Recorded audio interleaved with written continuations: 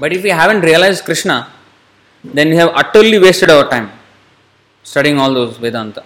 So that means that without becoming a devotee, we cannot really understand Vedanta. That was a perfect story between Chaitanya Mahaprabhu and Sarvabhauma Bhattacharya. Sarvabhauma Bhattacharya was Vedantist, but he was not devotee first. Later on, he became devotee after Chaitanya Mahaprabhu. But in the beginning, he was very proud and he was Pakka Vedantist. He can quote a shloka from anywhere in the scriptures like this. He was incarnation of Brihaspati, the priest of the demigods, of the Devatas.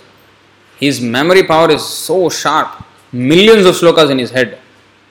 And he can take out any shloka at any one point like that. Sarvabhauma Bhattacharya. And he was called Sarvabhauma because Sarvabhauma means complete supremacy over everybody. He defeated so many scholars of his time. But when he met this young Chaitanya Mahaprabhu, he lost. For the very first time in his life, he lost an argument. And that's when Chaitanya Mahaprabhu made him a devotee. So, then he realized that all my learning was waste. Now Chaitanya Mahaprabhu, you have come and made it all fruitful.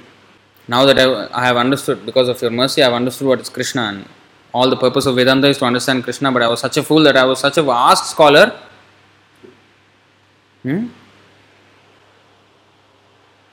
Shatkarma nipuno vipro, mantra tantra visharadaha, avaishnava gururna syad, vaishnava swapacho guruhu.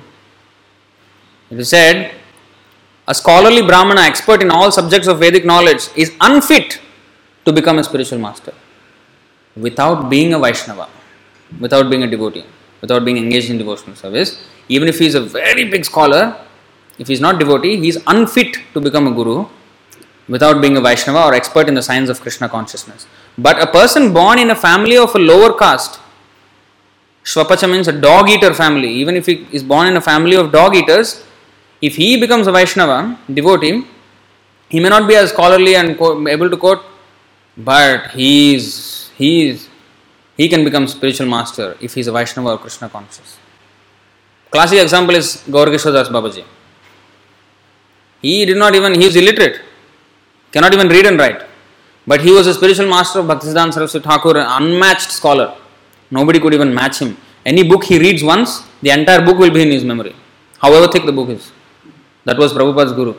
That kind of memory he has, and so scholarly. Saraswati, he was given the title Saraswati because Goddess Saraswati is manifesting in his knowledge. That much knowledge he has. He is especially empowered by Saraswati, Mother Saraswati. But he became a disciple of Gaur Kishore Das Babaji. He was illiterate. How is that possible? It's possible because spiritual qualification doesn't depend on material qualification. Some devotees also think nowadays in ISKCON also, oh, we must have degree, then people will look up to us. We are credible people. No, don't bank on those credentials. Those actually make you incredible. Incredible not in the other way. Incredible, but no credibility.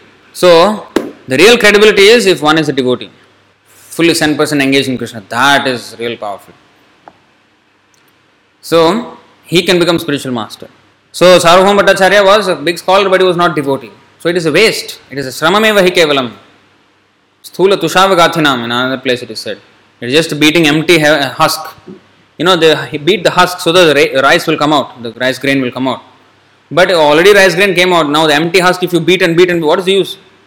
You are wasting time, wasting labor, waste of effort. So it is like that. Reading Vedanta without understanding Krishna is a waste of effort.